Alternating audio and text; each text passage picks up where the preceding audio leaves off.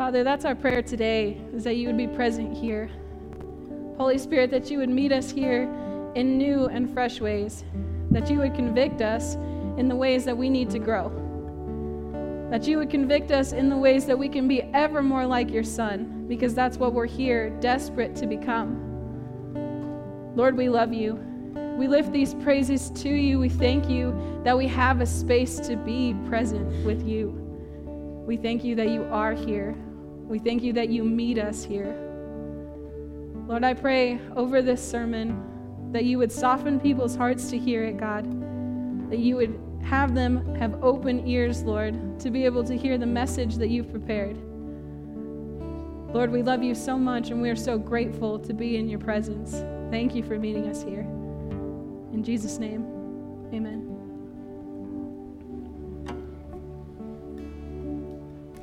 Good morning, Anchor. Okay, to start things off, I have a video for you. But before I play this video, if you know these words that are about to pop up on the screen, I need you to do your best impression of them. I need you to be present for this video. I need you to speak it with fervor because it just cracks me up. It's funny. Okay, go ahead.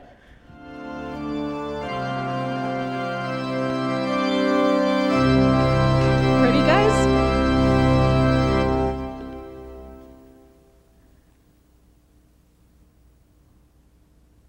Marriage.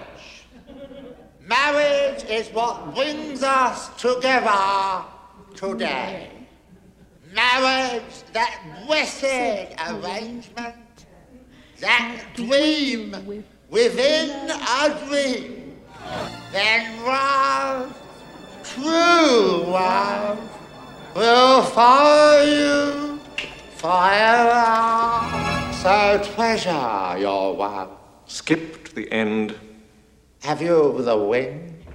Have you the wing? Here comes my whistling Okay. now. So we've been in a sermon series called One Hit Wonder, where we're exploring what it means to have your life not resemble a one-hit wonder, which we all know and love and we cling to for a season of our lives, right? Like Chubbawamma's, I get knocked down, but I get up again. You know, you all know a one-hit wonder, okay? You have one in the back of your mind that's yours. You love it. You own it, okay? We're exploring what it means to not have our lives reflect a one-hit wonder kind of mentality, a one-hit wonder status, where our relationship with the Lord is a series of big events, is a series of, well, I was saved, and then I got baptized. That's about it. We're exploring what it looks like to have our lives reflect the life of Christ in between those moments, even in the things that we think of as mundane. So last week, while we talked about physical fitness, today, marriage is what brings us together. Okay, and just like Pastor Lindsay last week, she had her workout clothes on, she was ready to go. I considered wearing a wedding dress, and then I thought, that's probably in poor taste, so I didn't. Okay, but today we're talking about what it means to not have your marriage become a one-hit wonder. This event where it's something big that happens, and from then on out, that's all it ever was. My challenge to you at the beginning of this sermon, because when we talk about marriage, a couple things happen, okay? So hear me out. The first is that couples who are seated together, especially, close down. They're like, either they don't want to look at the state of their marriage or they think it's perfect. So they're like, I don't need to listen to you. Like, it's fine. We got a good thing going. We're going to keep doing it. I'm not going to apply what you're about to tell me anyway, so just, zone. Okay? That's the first thing. The other thing is for my single people in the room, you know who you are. There are a handful of us. Not going to make you raise your hands. We tend to tune out because we think, man, I can figure this out later. Like, when that time comes, I will get there. God will give me this intrinsic knowledge of marriage, and I will be the best at it. Okay, don't do that. My challenge to you at the beginning of this sermon is to stick with this, right? Because we're in this sermon series where Pastor Lindsay has told us that out of the 4 or 5 handful of messages that you're going to be hearing, that you need to find the one that resonates deep within, that convicts you to a point that you know, this is the one that I need to work on. So maybe for some of you that is physical fitness, maybe that was last week's message. Maybe for some of you, it was the week before about getting real and getting growing. But maybe for some of you, that's today's message about marriage, about relationships. And before you shut down just immediately after I told you not to, because I did the pastor thing and I called you out and I told you not to and you're still going to do it, okay, before you do that, please know, we're going to be talking about it a little bit differently today. Because I believe that marriage is an intimately personal thing as much as it is about you and the person that you are married to. Right? It's about you. Okay, we're going to be kind of all over the place in Scripture because guess what? Marriage is important to God. You know where he says that? Genesis, the very beginning. Okay? But our core Scripture is coming from 1 John chapter 4, and it's verses 9 through 12, which read this. This is how God showed his love among us. He sent his one and only Son into the world that we might live through him. This is love, not that we loved God, but that he loved us and sent his Son as an atoning sacrifice for our sins. Dear friends, since God so loved us, we also ought to love one another. No one has ever seen God, but if we love one another, God lives in us and his love is made complete in us. This might seem like from the outset, a weird passage to preach a marriage sermon about, right? Because this is some kind of lofty goal. It seems like it, doesn't it? This lofty goal of loving like Christ, of loving like the Lord, right? We have this idea of well, I can't attain to that, right? So just throw it out. We don't need to discuss it, okay? And how many of you, when you saw your spouse or your soon-to-be spouse for the first time across the room, you looked and you said, ooh, that girl is so fine, I want to lay down my life for her, right? That's not initially what we do. Or ladies, you're like, oh, that boy is so strong and courageous, I want to let the Lord love him through me, right? That doesn't happen, right? Initially, anyway. So what we're talking about when we talk about those feelings that we very first get at the beginning of a relationship is this idea of romantic love. Right? And romantic love is powerful. Romantic love is the stuff of movies that you want it to last forever. You see people going out on dates. You see them holding hands even when they're incredibly sweaty and gross. You see gentlemen laying down their jackets so that a maiden can step over a puddle. That's romantic love, right? And it is powerful. Romantic love often is what leads to marriage. But here's a thought for you. Romantic love can start a marriage, but it cannot sustain it. Only true love can make a marriage last. And where does true love come from? God. Right. So one of the biggest problems that we have in our marriages, in our relationships, is that we confuse romantic love with true love. We confuse these exuberant feelings of joy when you see a person's face with the long-lasting stuff that gets you through trial, that gets you through depression, that gets you through loss of a loved one. We rely on romantic love to do for us what only true love can. And that's where we fall short. I have some statistics for you to read, and I will tell you they are grim, okay? But I want you to understand fully the implications of what it means for us that we confuse the two, that we confuse romantic and true love. So the Barna Group did a study, and their study says this, that 1 out of 5 people has never been married or never will be. 1 out of 5. That means for us single Pringles, there's a 1 out of 5 chance that we will stay single. What? That's crazy. Okay, so that's what does that tell us? That's 80% of people get married. What does that tell us? That those romantic feelings that you feel are not uncommon, right? That 80% of the population gets those little tinglies for another person, right? 80%.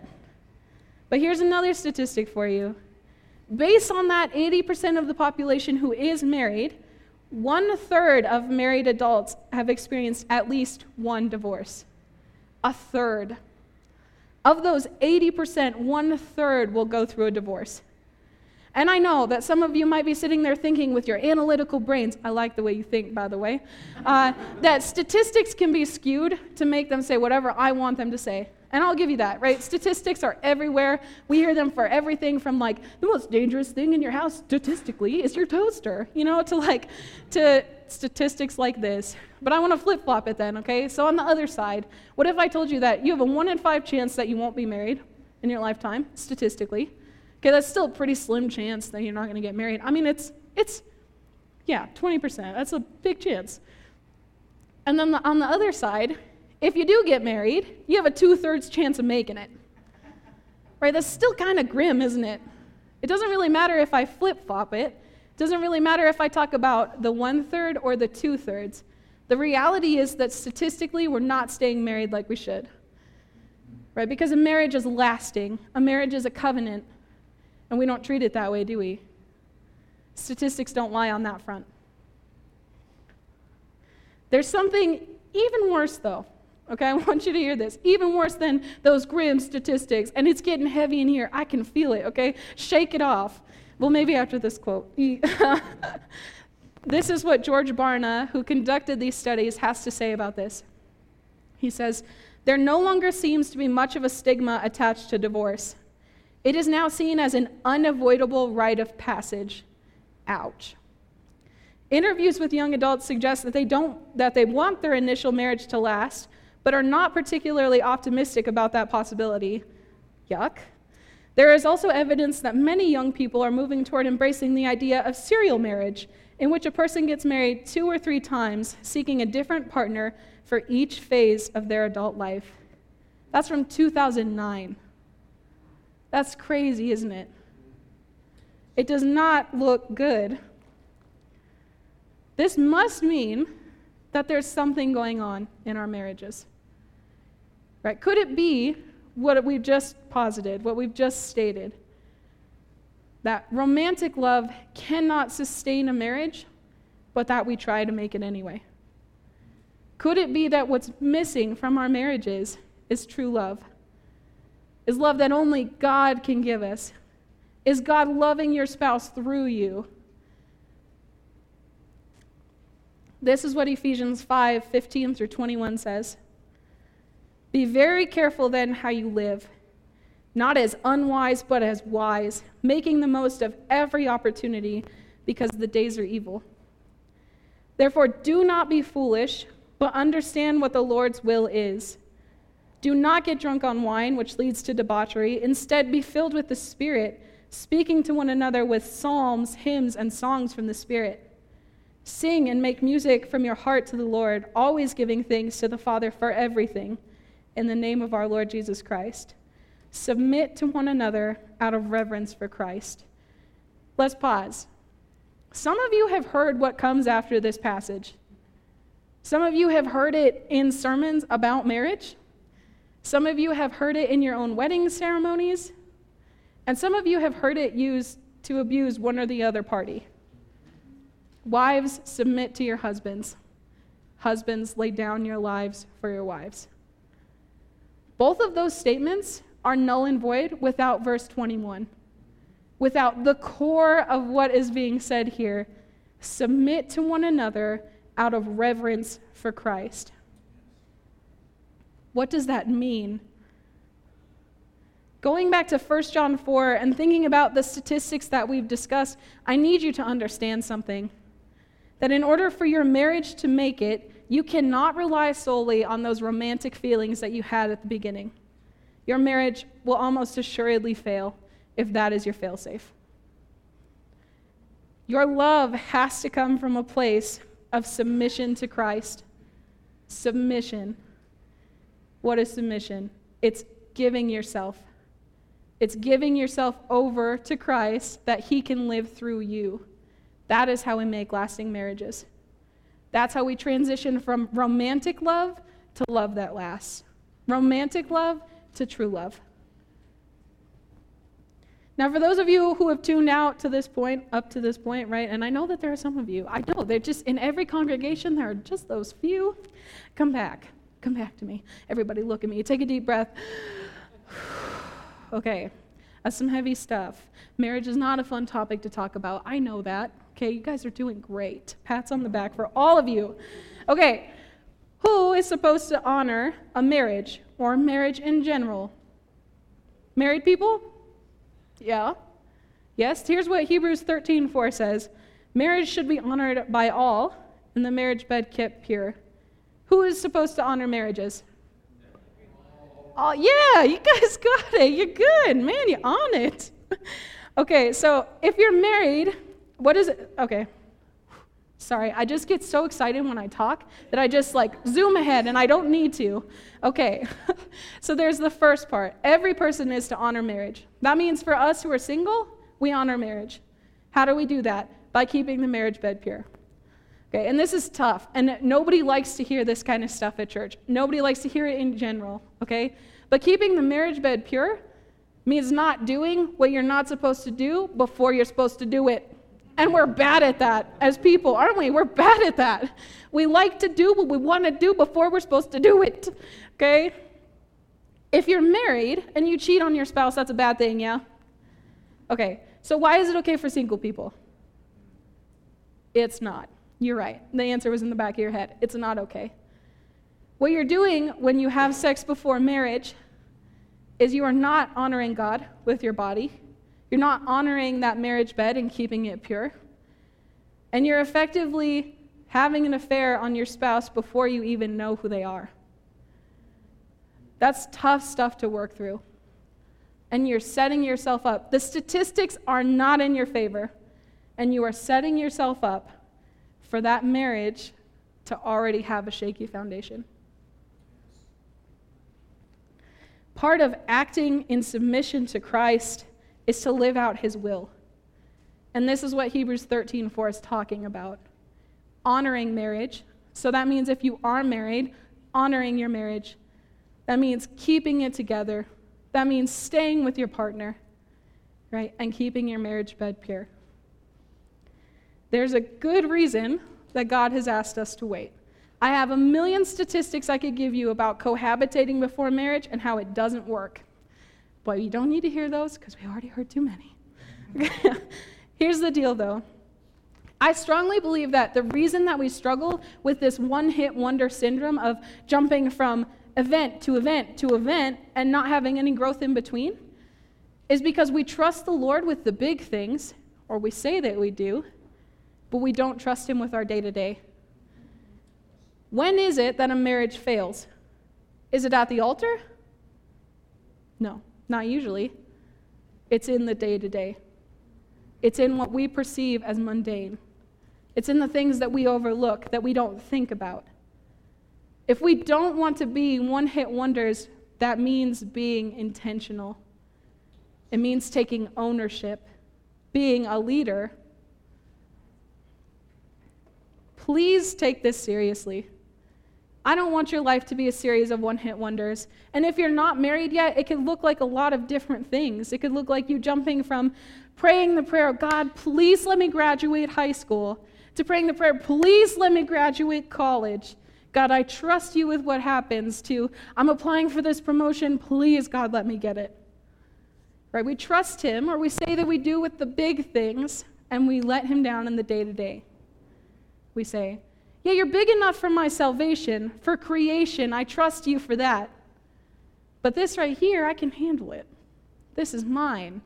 I know what your word says about it, but I can do it on my own. One-hit wonder syndrome affects us all at some point. So please know that as convicting as that is, you're not alone. But we need to grow from that point. We cannot keep hitting replay on the same song. I've had it, Chubbawamba. Okay, so how do we start living out this concept of submission, of relational living? I have a verse for you, and it's going to blow your mind in its simplicity. Okay, blow your mind. Colossians 3, verse 12 says this, therefore, as God's chosen people, holy and dearly loved, and I'm going to add in there, and filled with Christ's Holy Spirit, clothe yourselves with compassion, kindness, humility, gentleness, and patience. The key to submission is not to wait for another big event like you've been waiting for maybe. Is not to wait for God's voice to come down to you while you're sitting at the altar praying and to hear him say, I love you so much, follow me. He's already said that. He's said that in Scripture countless times. More than I can convey to you, he has said that already. stop waiting for an event. It's in the daily submission. It's in the daily practical ways that you can say, I will love as Christ loved. It's in Colossians 3.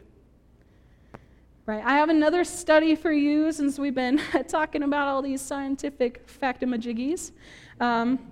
And it is from a man named John Gottman. And he is known for his studies on relationships and on marriage, specifically his studies. He does these tests in what he calls his love lab. And that kind of makes me a little nervous, but like, if you're going to call it something, I guess that makes sense, you know? But what he does is he takes thousands of couples in, right? And he interviews them relentlessly. He asks them a million questions about where they're at, about where their spouse is at, about where their marriage is at, or where their future marriage they think is going to be at, right? And then he calls them in 6 years later, and he surveys those same thousands of couples. Okay, so this is from his research, and the people who are still together after 6 years, whose marriages are healthy and thriving, people who are doing well, for all other words aside, he calls those marriage masters. Okay, and for the other people, and there are many of them who are not together after 6 years of marriage. 6 years, guys. That should be startling to you. That should make you feel something. Who are not together after 6 years, he calls those marriage disasters. And there is one difference, one discernible difference that he can find in all of his research, and it's this. There's a habit of mind that the masters have, which is this. They are scanning social environment for things they can appreciate and say thank you for. They're building this culture of respect and appreciation very purposefully. Based on what Colossians 3 just told us, what are marriage masters doing? They're cultivating kindness, right? These are the people who don't look at their spouses and think, there's something wrong with you. They think, man, I love you. They think, I can think of 6 ways that I can appreciate you as opposed to the one reason I'm upset with you for. Right? These are people who lay down their weapons, who say, I have forgotten what you did 6 months ago. I've forgotten what you did yesterday. I am being kind. Right? And what he has found is that there's this kind of gateway that happens when you allow kindness to take over your life. It makes way for the rest of the things that Colossians 3 talked about. It makes way for patience. It makes way for humility. It makes way for compassion. But you have to start by surrendering, by submitting, by making the choice, the love choice, to say, I will be kind. Here's another thing that he found. He said that those who are not cultivating kindness are cultivating contempt. There is no back and forth here. There's no middle ground. There's no, well, I'm not being kind right now, but that doesn't mean anything about over here. If you're not being kind, you are cultivating contempt. And this goes for all relationships. You're either moving forward or you're moving backward. Often I found relationships don't stay in the same place, even though you might want them to. You don't call your mom for 6 months, and by Jove, she's got an earful for you, right? They don't stay the same. You are either cultivating kindness or you are cultivating contempt. And I know what I want to be cultivating. What about you? Kindness is the gateway. Kindness is us telling each other, by my actions, I am loving you. I am choosing you. Because true love requires a choice. Romantic love, not so much, right? You like get the butterflies when any old random Susan comes by, right? You're like, man, she's very attractive, or he is very attractive, right? Romantic love is not as much a choice as true love is. Does this kind of sacrificial love, this kind of love that submits, that follows you to the grave, remind you of anything? Should remind you of the way that God loves you. This message about marriage is about you. It is about what you do, what you choose. the ways that you choose to love or to not love your spouse. And before you think to yourself, you're like sitting beside your spouse, I'm gonna look up so I don't see any of it happening. Before you elbow them in the ribs, you're like, man, you got a lot of work to do. I need you to understand this. Cultivating kindness is not about how God changes your spouse. Cultivating kindness is about how God changes you. God has fought tooth and nail for your soul. You can trust him to fight tooth and nail for the mundane. You can trust him to fight tooth and nail for your marriage, for your family, for the goals that he has set before you. We have to stop with this one-hit wonder business. We have to stop moving from big event to big event because life doesn't happen in those big events. It happens in the in-betweens. Trust the Lord with your day-to-day. Okay, everybody bow your heads, close your eyes. Marriage is a really difficult subject to think about. And as you're sitting here, if you have been married before and you are one of those statistics, you have been divorced, please, this is not a message of shame. This is not a message of, man, it didn't work out and you are to blame entirely. Marriage takes two, but it starts with you.